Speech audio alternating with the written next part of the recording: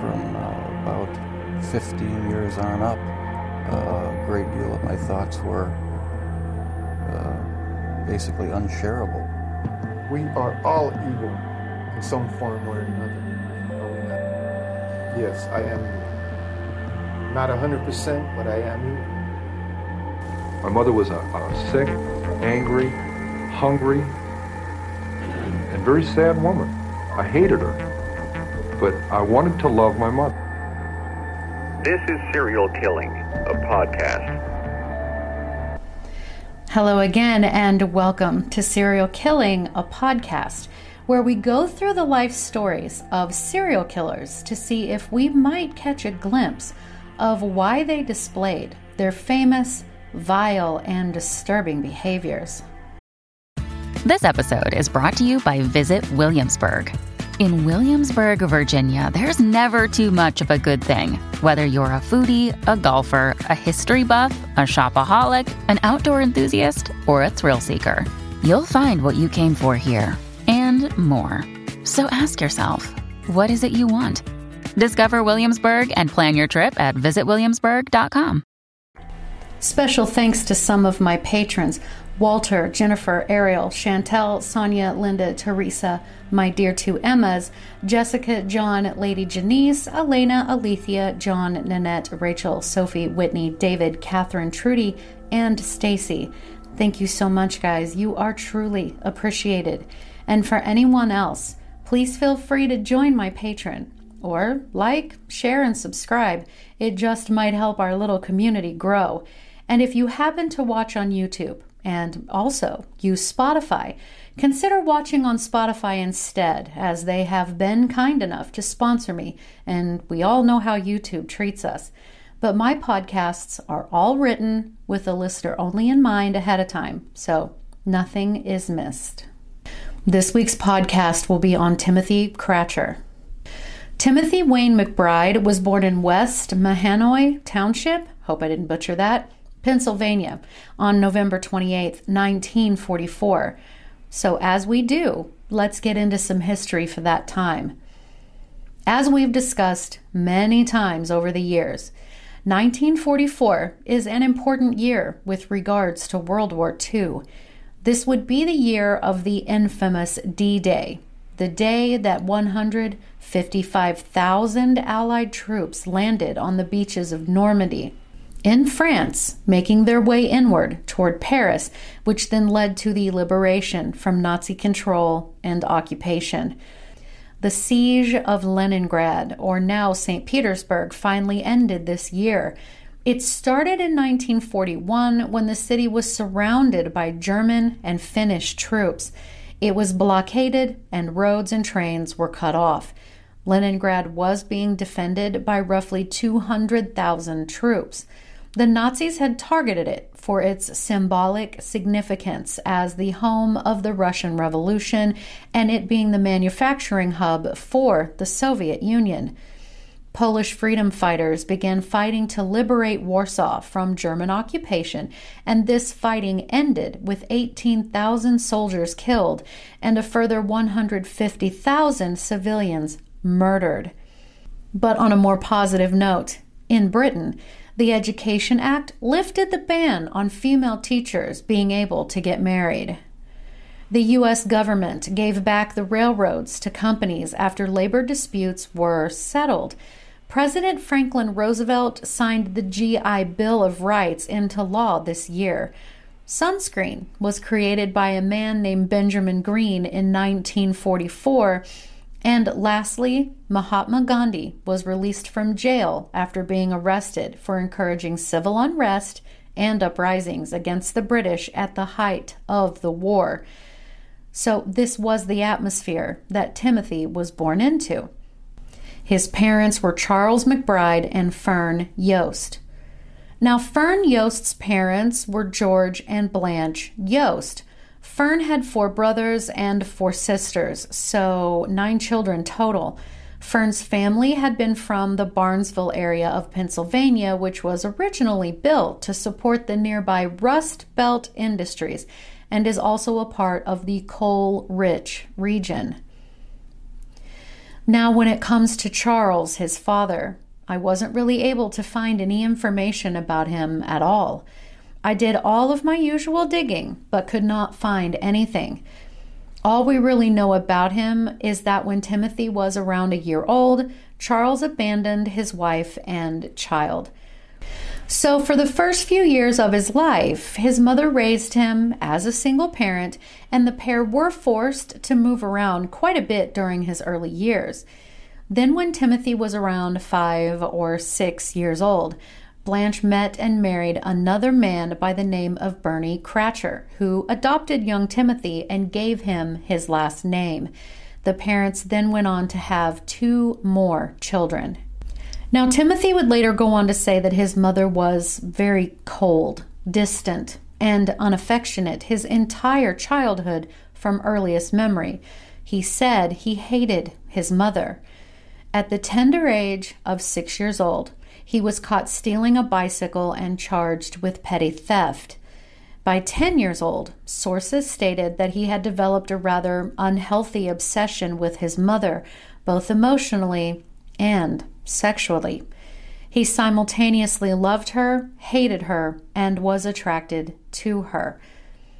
By the age of 13, he was already well versed in engaging in voyeurism and exhibitionism.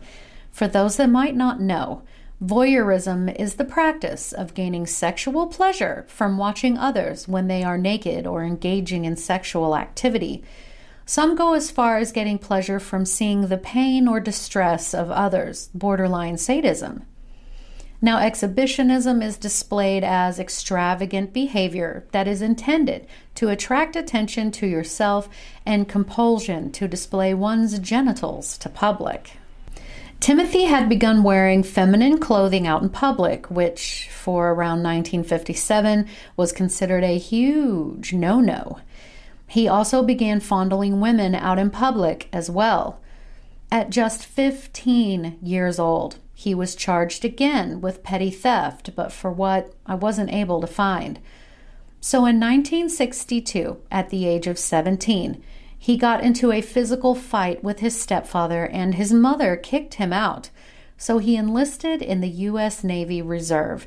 He was then sent to begin his basic training in Great Lakes, Illinois. And this was pretty much all I could find about his childhood. There isn't a ton of information, but what we do have is quite telling. So let's get into it. I'd love to say that perhaps his father abandoning him and his mother affected him in a hugely negative way, but he was so small at the time, I'm not sure he would have even had any living memory of his biological father. Now, when it comes to his relationship with his adopted father, I couldn't find any information about how he got along with him other than the one fight, so we have nothing to go on there. I assume Bernie cared for him somewhat because he did adopt him when he wasn't legally required to, but as to what kind of person Bernie was, or his influence over Timothy, we have no idea. What we do know is that he was already displaying negative behaviors at a very young age, stealing being the main issue. According to BMC Psychology at biomedicalcentral.com, many childhood risk factors are known to be associated with children's future antisocial and criminal behavior, including children's conduct disorders and family difficulties such as parental substance abuse. Primary school-aged children with symptoms of conduct disorders are at high risk of later antisocial and criminal behavior. Such behavior is associated with a wide range of childhood factors, including social and emotional characteristics of the child, community, neighborhood, and school factors. Much research has focused on the role of parenting behaviors, and a meta-analysis of 161 papers found that parenting factors most strongly linked to children's later delinquency were parental monitoring, psychological control, rejection, and hostility. And we know that his mother was cold and not affectionate, as he described her. But shared genetic factors may also play a role, and genetic influences on behavior can contribute to explanations of the apparent heritability of environmental stressors linked to conduct problems, such as maternal negativity and negative life events. Regardless if it is nature or nurture or a combination of the two, Timothy was headed down a negative path at quite a young age. So then by the age of 10, Timothy was displaying symptoms of the issue I think we've all heard of, Oedipus complex. I'm not saying that officially, but let's talk about it. Oedipus complex is the attachment of the child to the parent of the opposite sex, usually accompanied by envious and aggressive feelings toward the parent of the same sex. That last part, of course, we don't really know. There is also a desire for sexual involvement with the opposite sex parent, particularly a boy's attention to his mother. But I think it warrants mentioning that a boy's first love, in a very innocent way, is his mother under normal conditions, of course. And when that mother isn't providing what the son needs emotionally or physically, the resentment grows. We've seen this time and time again with the people we talk about. Some examples include Ed Gein, Edmund Kemper, Gary Ridgway. Some might even argue Ted Bundy to a degree, Jerry Brudos, and on and on. And then we have, during the early years of puberty, Timothy wearing feminine clothing, which would have ensured him being bullied in 1958, along with exposing his genitals to others, as well as deriving pleasure from witnessing the suffering of others or watching others while they are being sexual. Experts say that teenage boys, which is the usual case, but not always, might simply start off in puberty wanting to see things out of natural sexual curiosity. Pubescent boys that have been studied for abnormalities are asked, how long has the peeping behavior been going on? Is there a pattern of behavior? If the behavior has been routinely going on for 6 months or more, there is a concern that the juvenile is starting to reinforce a negative sexual arousal pattern. Does the juvenile fantasize about peeping or go as far as thinking up means of observing that are furthering the secrecy, such as planting cameras? Is the juvenile having difficulty stopping the behavior and, in fact, is increasing the activity and taking significant risks while engaging in the activity such as masturbating? So again, with no information about his biological father, I have nothing to really evaluate there. We also only have Timothy's description of how his mother treated him, which was cold and uncaring, and he did say that he hated her as a child later in life. The stepfather adopted him when he was 7, but we don't know what kind of person Bernie was or his influence over Timothy. They apparently had to move around more than a dozen times throughout his childhood, which leads to another whole host of issues. What we do have is a very real and very troubling pattern of deviant behaviors from a very young age, and when you couple that with his unhealthy obsession with his own mother, we can imagine this isn't going to end well. So let's get back into it. So, a year into his military career, and at the tender age of 18, he married a young lady named Barbara Jean Koss, who was pregnant at the time of the marriage. 3 months after getting married, he raped a woman, then stabbed her using 10-inch long scissors, seriously injuring her. But she did live. He then raped another woman before he was caught and arrested. He was convicted of rape and attempted murder and was sentenced to 25 to 50 years in prison. During this, the Navy dishonorably discharged him.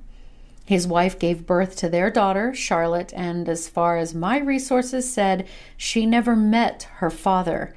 While Timothy was in prison, he and Barbara separated. At this point, Timothy was having intense fantasies of sexual abuse and rape on women, and a later therapist would tell him that these thoughts and actions were his way of acting out his anger toward his mother. He was transferred to a couple of different prisons in Illinois, and the years passed by. When he was 29 years old, it was mentioned that he worked as an inmate emergency medical technician at a community hospital and was also taking college courses. He then graduated from Shawnee Community College with an associate's degree, all while in prison. In 1975, at the age of 30, he was working as an inmate EMT at Union County Hospital in Illinois. So it seems to me that, while in prison, he was working to better himself. He spoke with a therapist. He earned an associate's degree, which takes a degree of self-discipline. He was helping people with medical emergencies in hospitals. All of this sounds great, actually. It sounds like he was really trying to turn himself around and give back to the community, if only that were the case. So in 1976, when Timothy was 31 years old, he was released from prison. He moved to Carbondale in South Illinois, which is near the kind of trifecta of Missouri, Illinois, and Kentucky.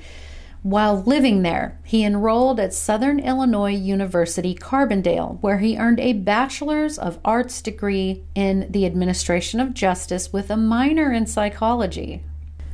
Most impressive. He found work as an ambulance driver for that county. But all of this positive forward movement didn't last, as later that same year, he attempted to rape a woman in Cape Girardeau, Missouri, just across the Mississippi River in a Walmart parking lot. In the spring of 1977, Timothy had already committed an untold number of burglaries, home invasions, and rapes. During one of the home invasions, he stole a .38 caliber pistol. At this point, he began traveling to various towns within a general area where he had no connections, stalking potential victims, and then when they were gone, he'd break into their homes and wait for them to return home or break in once they got there. Very Dennis Rader BTK of him, I must say. One such occasion, in August 1977, Mary Parsh, who had been at her husband's side while he lay in the hospital, left to go pick up her daughter, Brenda, from the airport. Brenda had been living in Wisconsin to be a fashion buyer, but flew to Cape Girardeau to visit with her parents and check on her dad. After Mary had picked Brenda up from the airport, they stopped by the house before going back to the hospital. Only they hadn't come back in the time Floyd had figured it would take, so he called the house. He later said that Brenda had answered the phone, but did not sound at all like herself. She seemed distracted. All she said to her father was, quote, "I love you, Daddy," and the phone disconnected.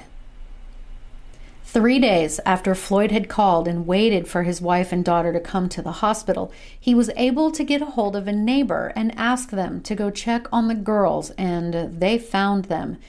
Both women were lying face down, naked, on the bed in the master bedroom with their hands tied behind their backs. Both had been shot in the head. Now, this is August in Missouri, where the heat and humidity are terrible. I would know. And the house had no air conditioning, so you can imagine what state they were in when they were found. And even though it appeared that the murderer had rummaged through the house, it didn't appear that anything of value had been taken. With no real evidence and no real suspects, the case went cold. Timothy would later admit to this during his plea deal. That November, 21-year-old Sheila Cole was a student of Southeast Missouri State University in Cape Girardeau, studying zoology and chemistry with the dream of being a marine biologist. One evening, she mentioned to her roommates that she was going to make a trip to Walmart. She would never be seen alive again. The next day, her body was found in a rest area bathroom stall over the state line in Illinois, shot twice in the head. Some sources state she had not been sexually assaulted, but had also not been robbed. While this case too went cold, Timothy later admitted that he had abducted her from the Walmart in Cape Girardeau, took her back to his trailer in Carbondale, Illinois, sexually assaulted her, and shot her on the way back to Cape, leaving her in that bathroom. And during the times of both of the murders, Timothy had begun molesting his landlord's 11-year-old daughter, which continued for the next 2 years. So the next year, May 1978, in Marion, Illinois, Virginia Witt had kissed her husband goodbye as he left for work and decided to go to the grocery store. When she returned home and set her grocery bags on the kitchen counter, she was met with Timothy. Hours later, when her husband returned home from work, he found his wife naked and lying on their bed. She had been slashed horrifically through her abdomen and had a knife still standing out of her chest. Her autopsy indicated she had died from a combination of strangulation and stabbing. This case, too, went cold until Timothy admitted to it after he was captured. 2 months later, in July 1978, he was released from being on parole, if you can believe it. In February 1979, Timothy was arrested and charged with, quote, taking indecent liberties with a child, this being his landlord's daughter, who was now 13 years old. After this, according to prosecuting attorney Morley Swingle, Timothy became the first person in Jackson County, Illinois, to be committed on the sexually dangerous person statute. Very early the next month, making me think he must have been bailed out of jail, he broke into the apartment of 29-year-old Joyce Tharp in Paducah, Kentucky, by breaking a window and entering. He then sexually assaulted her, abducted her, and took her to Carbondale, Illinois, murdered her, and took her back to Paducah and dumped her nude body behind a church. Her autopsy showed she had died from blunt force trauma to the head and strangulation, and it was evident that she had been sexually assaulted. This case went cold until Timothy admitted to it later. Less than a month later, in April 1979, he broke into the home of 51-year-old Myrtle Roop in Muhlenberg Township, Pennsylvania. It was said that he had stalked her and followed the nurse home. Timothy then bound her arms and wrists with cord, sexually assaulted her, and strangled her to death.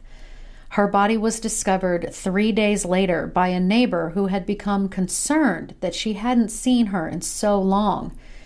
According to a true crime blog and podcast, she had been the head nurse and supervisor in the obstetrics and gynecology department at Community General Hospital. This case, too, would go cold.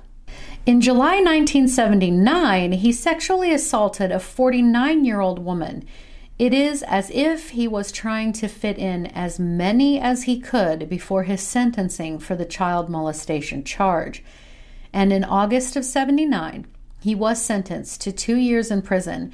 And yet after only serving about a year, the prison psychiatrists recommended a conditional early release. Now, guys, I can hear you groaning.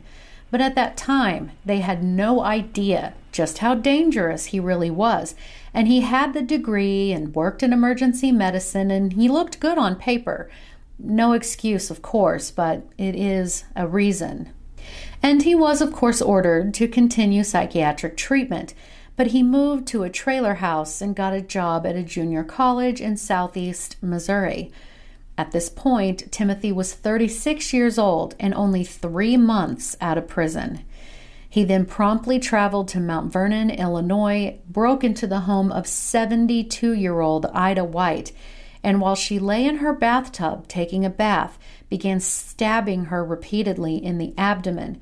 She screamed for her life, and a neighbor heard her.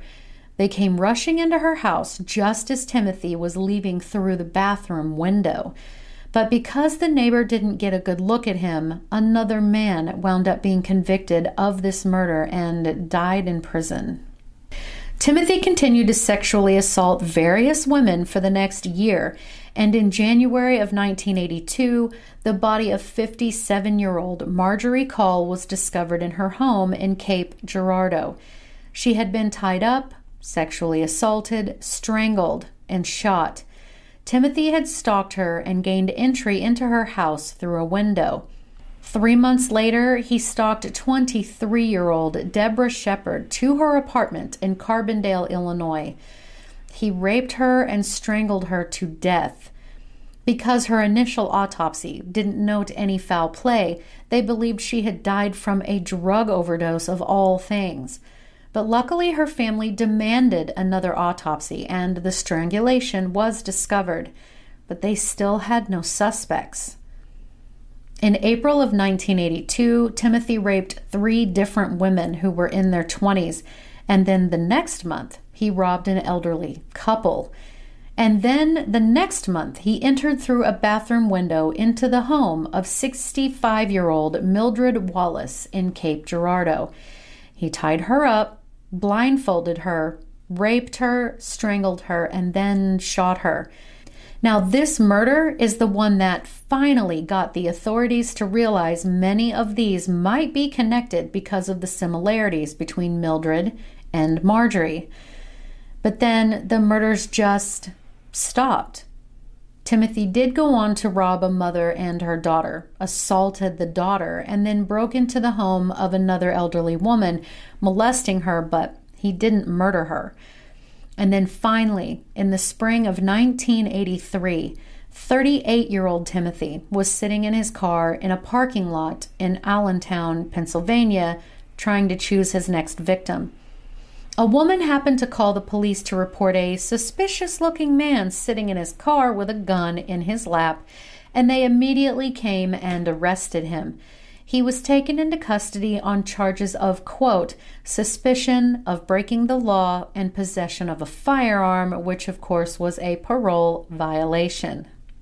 He attempted to escape the Pennsylvania prison, but he fortunately broke his leg and failed. He was then tried and convicted of indecent assault, robbery, and criminal trespassing charges, and was sentenced to 2.5 to 5 years.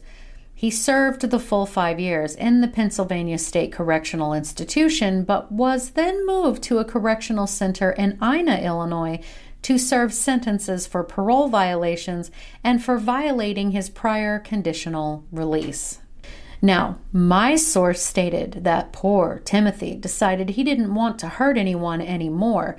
He quit attending his therapy sessions and stopped trying to convince the officials he wanted to change his behavior.